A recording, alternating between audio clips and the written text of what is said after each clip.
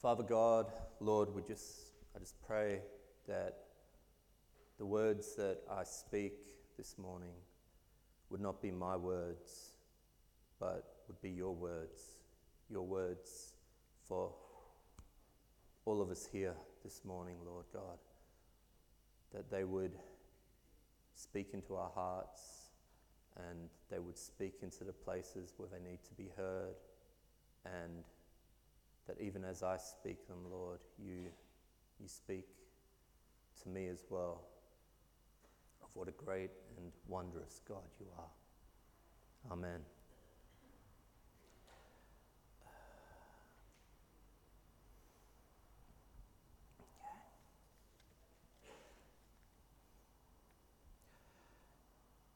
So,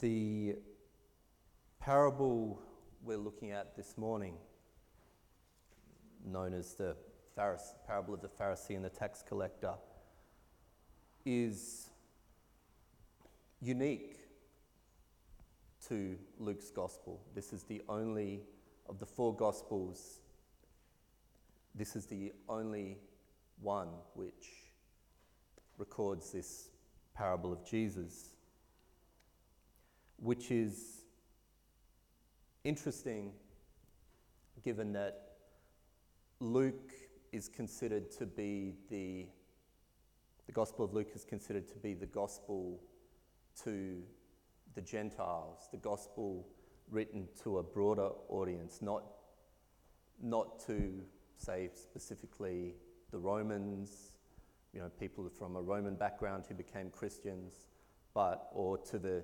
Jews, people who were Jews who came to believe in Jesus, but instead something that had a broader application and understanding. People from a non-Jewish background, but who were coming to grips with who Jesus was and the stories about him and the things that were said to be about this man. So it's interesting that this is the only gospel where this story actually occurs. And I think part of that is to do with the context in which it was written, the realities of the world and everyday life at that time. Most of the world in which Luke, who was a traveling companion of the Apostle Paul and also the author of the book of Acts, most of the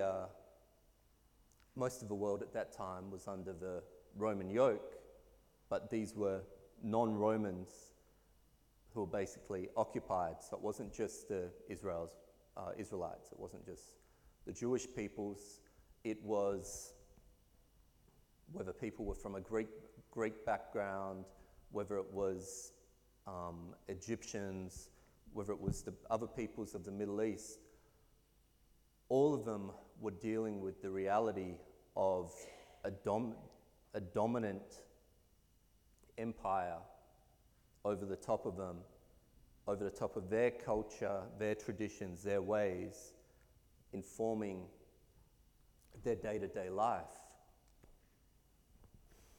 And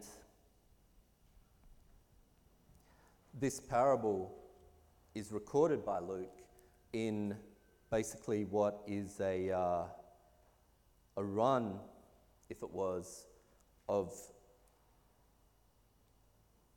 parables of Jesus that are essentially answering questions to do with the Pharisees, who were shall we say, the righteous ones, the teachers of the Jewish faith, the people who showed what it was to live before the God of the Israelites. And the question that was being asked was when the kingdom of God would come.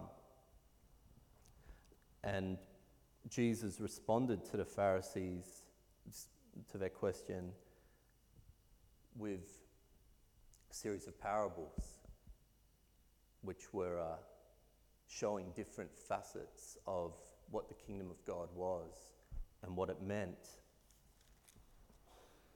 And for non-Jews growing up with the reality of the kingdom of Rome over the top of them, the idea of another kingdom and what that would mean and how that translated into their day-to-day life was a very real and persistent question. Now, even though we don't always remember it these days, we too live in a kingdom. We have technically Australia is under the rule of Queen Elizabeth, who's the Queen of England. And although we don't have the pictures that some in our midst would remember growing up with in school or in places of business, things like that,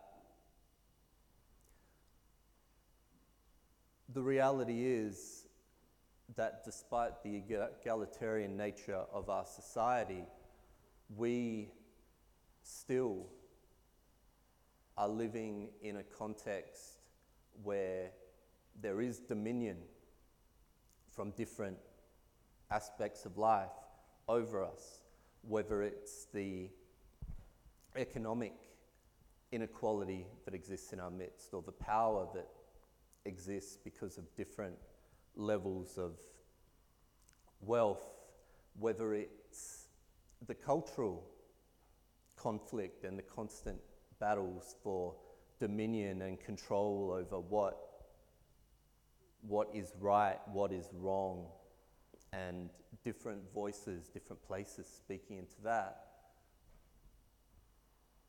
We're in the midst of different earthly kingdoms saying or proclaiming different messages to us. In this time, it was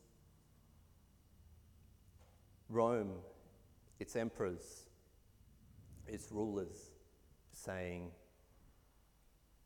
you know, the Roman peace is our blessing, but what we demand of you is that you'll bow before the emperor, you'll bow before the statues, you'll bring your offerings. The emperor will be the god, and the peace will be the blessing poured out. In our time, different things are being offered to us in many different contexts. So, what this parable does is that Jesus challenges the conception of who the kingdom of God is for. And Jesus says that the kingdom of God is not for the righteous, it is for the humble, who are then exalted.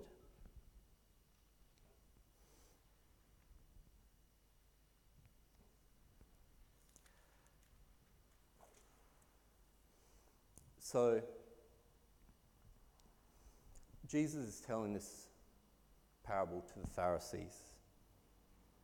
Luke says he spoke this parable to some who trusted in themselves that they were righteous and despised others.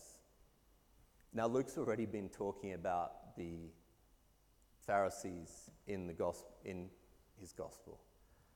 The audience knows who the Pharisees are, but he wants to make it clear the heart position of the audience that Jesus is speaking to. And what he also does, what this does is when he reports Jesus' words, it puts into stark relief who is who in this story. 2 men went up to the temple to pray, one a Pharisee and the other a tax collector. So the audience understand who the Pharisees are. They also understand who the tax collectors are. The tax collectors aren't people working for the Australian Tax Office, just people on a salary making sure the laws of the land are followed. The tax collectors, whether in Israel or any other territory in the Roman Empire, are people.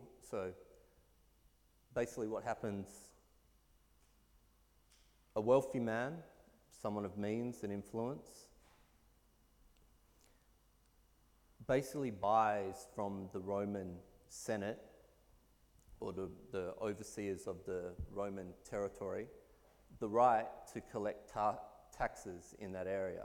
So they'll give them the sum of money that Rome believes they should receive from this place, and then they have the right to collect all the taxes and duties that are due in that place. In turn, they then gather people under them to go and collect these taxes. They essentially are what's known as a tax farmer. They basically employ people to go and take the taxes, and they make their money through what they can collect above what they paid to Rome. So the more they collect, the more they make. So it becomes a system that is rife for abuse, because basically the more you get from these people, you've fixed the amount that you have to pay to Rome, and if you get as much as you can from there, from these people, anything above what you've paid to Rome is profit. So whether you were Jewish, whether you were Gentile, the tax collector was generally not someone you were going to esteem. They were someone who was more likely to extort you than to just collect their just due. On top of this, the local tax collector was very often a member of your own people. Matthew, one of the 12 apostles, was described as a tax collector, and he was a Jew. For the Jews, tax collectors were considered among the least righteous people imaginable. They were there with prostitutes. They were the lowest of the low. Now, the advantage they had was they had money and they had the might of Rome behind them, but they were considered both sinners and collaborators with the ruling power that was imposed over them. So it was hard to get much worse than a tax collector. And in this story, Jesus puts it into stark relief, because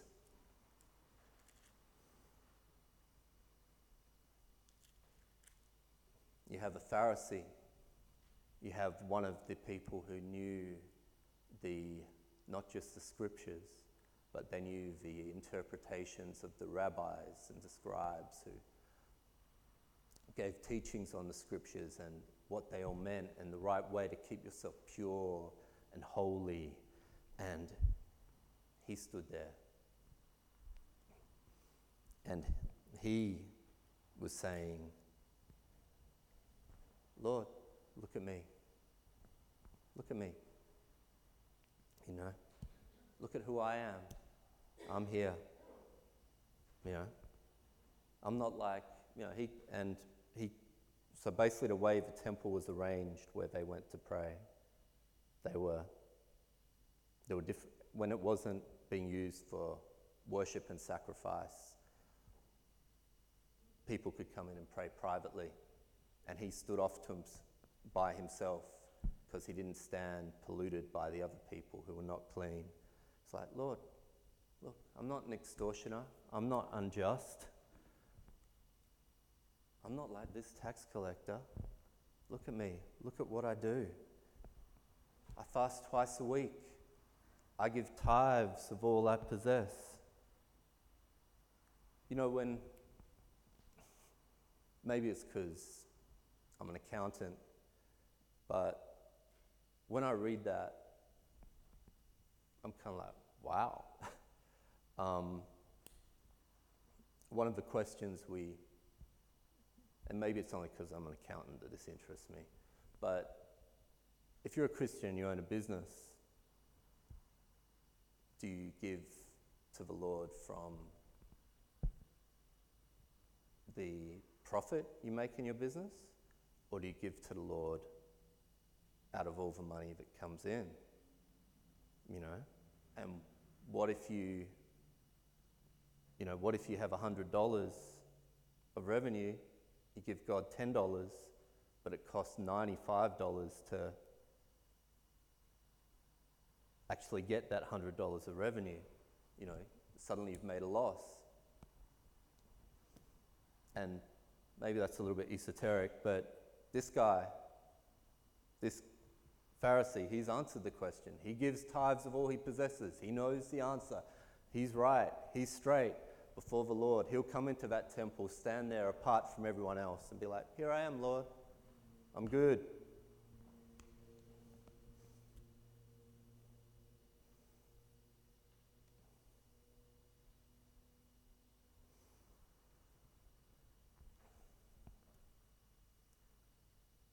And yet, it's clear from the way this story's been told and from Jesus' words that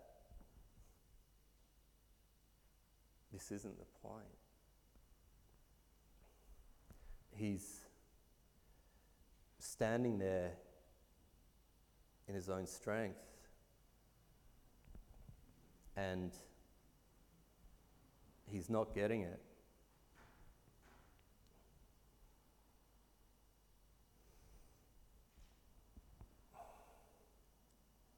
In fact, in one of the other Gospels, Jesus goes so far as to speak to this kind of behavior and kind of thought, probably convicting me for the question I just asked or admitted to wondering about.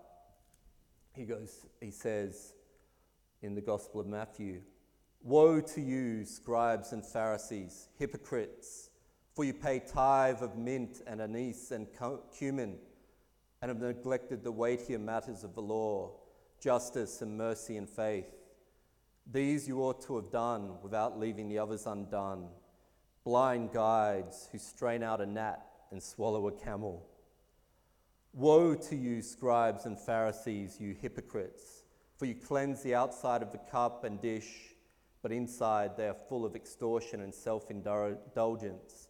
Blind Pharisee, first cleanse the inside of the cup and the dish, that the outside of them may be clean also."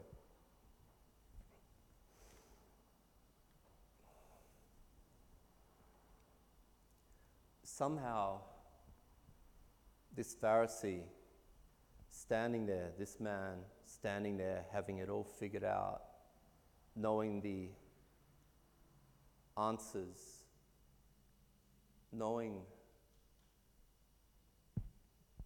their worth to stand before God, somehow they're missing the point.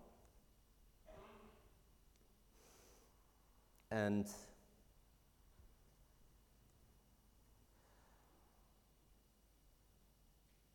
Jesus says that that same tax collector who the Pharisee is looking down upon, who, let's be real, for whatever reason has ended up choosing to do something that puts him completely apart from his people, from his fellow Israelites, who has chosen something that has him collaborating with power, that has him basically bowing down to the enemy.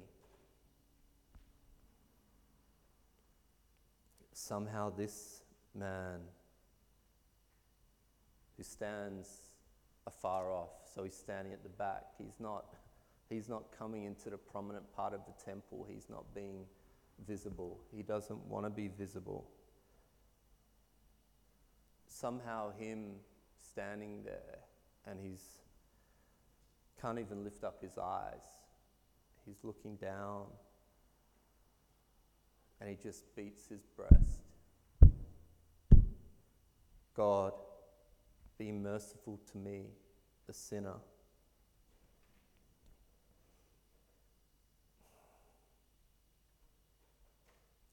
Somehow, that's better. Somehow,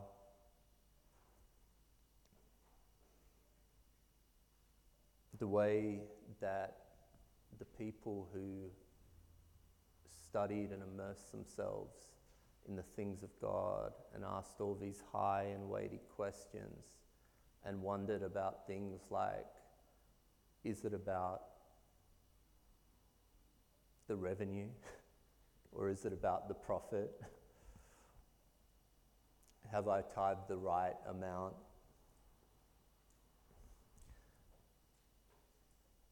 Somehow they've missed it, because Jesus says that this tax collector went to his house justified, rather than the Pharisee. I think what Jesus is telling us is that we need to recognize that our righteousness, my righteousness, your righteousness, what we display when we are together worshipping, it isn't about other people. It's not even about us. It's about God. It's about Him and who He is. And even before Jesus came, the Old Testament was full of God telling His people this thing, this very thing. In the book of Proverbs, to do righteousness and justice is more acceptable to the Lord than sacrifice. In the book of Isaiah, I, the Lord, love justice. I hate robbery and wrong. I give them their recompense and make an everlasting covenant with them. And in the book of Micah, the Lord has shown you, O mortal, what is good. What does He require of you but to do justice, to love kindness, and to walk humbly with your God? To walk humbly.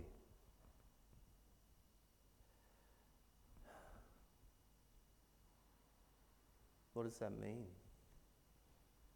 What does that mean for us here today? What does that look like for us to bless the people around us, to bless the person next to us in church this morning, to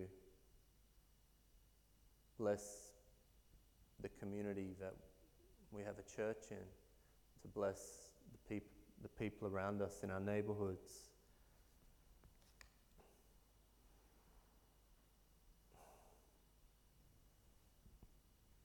what does that look like when, like these Pharisees, it can seem like the Christian walk is caught up in questions of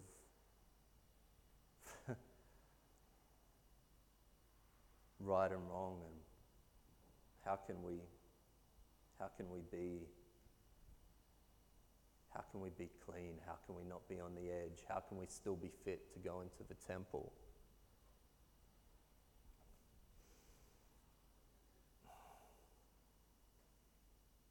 And what Luke's recording here, I think, is that Jesus is saying,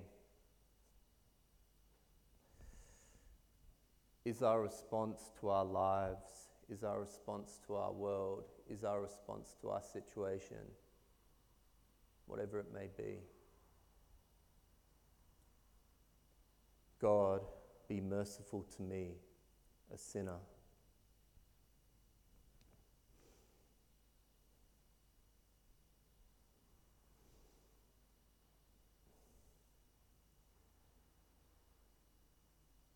I wonder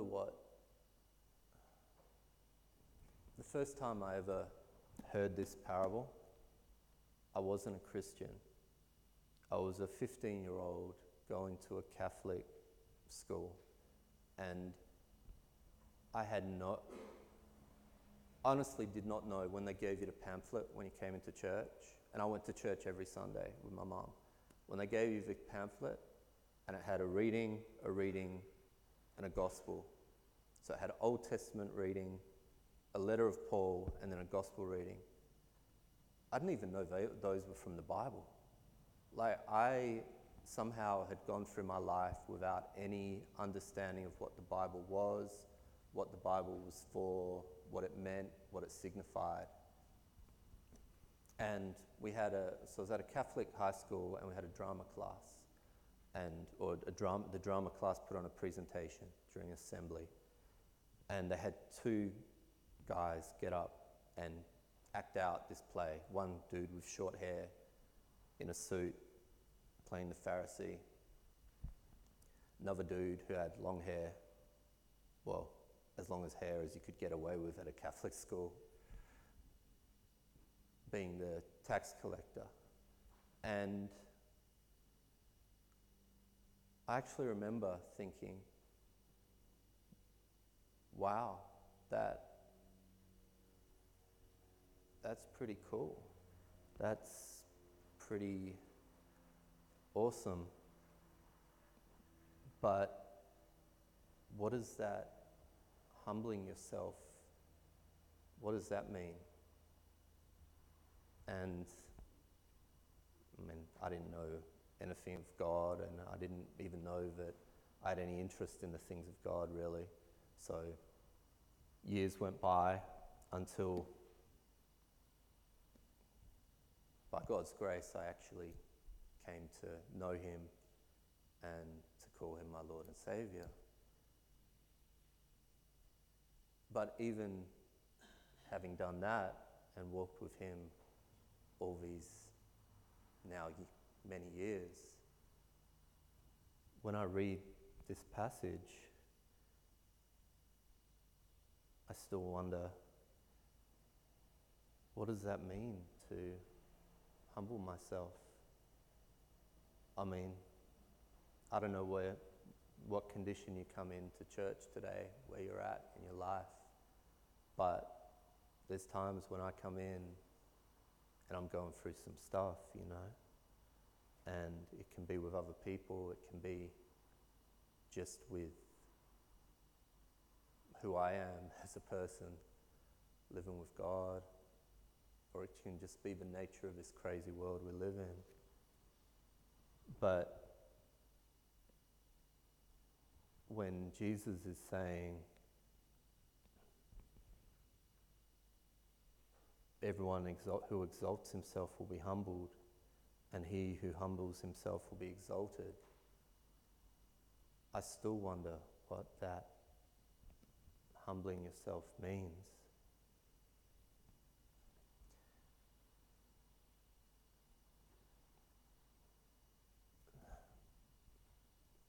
But in reading through Luke, one of the interesting things, and again, this is the only place this parable is recorded in the Bible, out of all the Gospels, only here. But Luke places it before another, not a parable, but a story, an actual happening that is recorded in other parts of Scripture. Jesus blessing little children.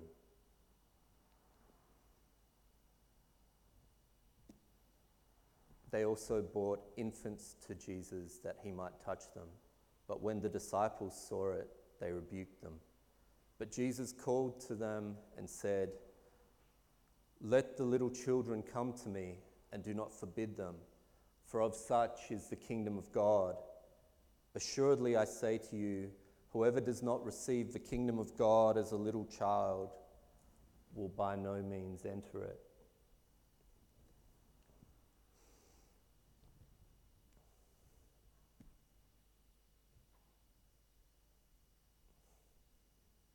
I don't think things with regard to the Bible happen by accident. Luke records this parable here in the midst of a series of parables,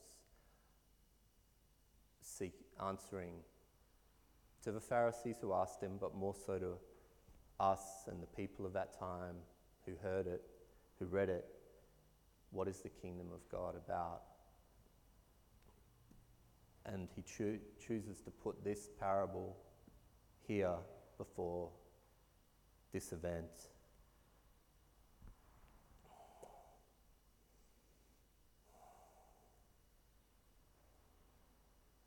Is that going to be our humility for this place? For us to stand? Will this congregation be a place where sinners stand and ask for God's mercy, and where even the most righteous among us, even the ones that we all look to and honour and admire, and who God puts over us, will receive the kingdom as children, not as conquerors, not as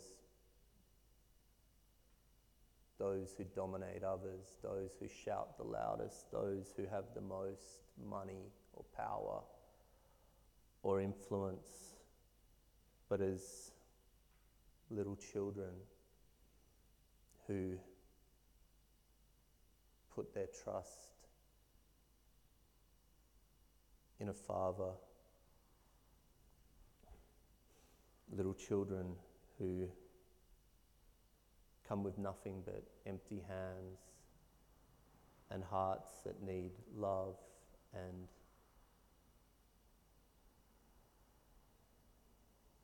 need to receive from a God who is only too eager to exalt us.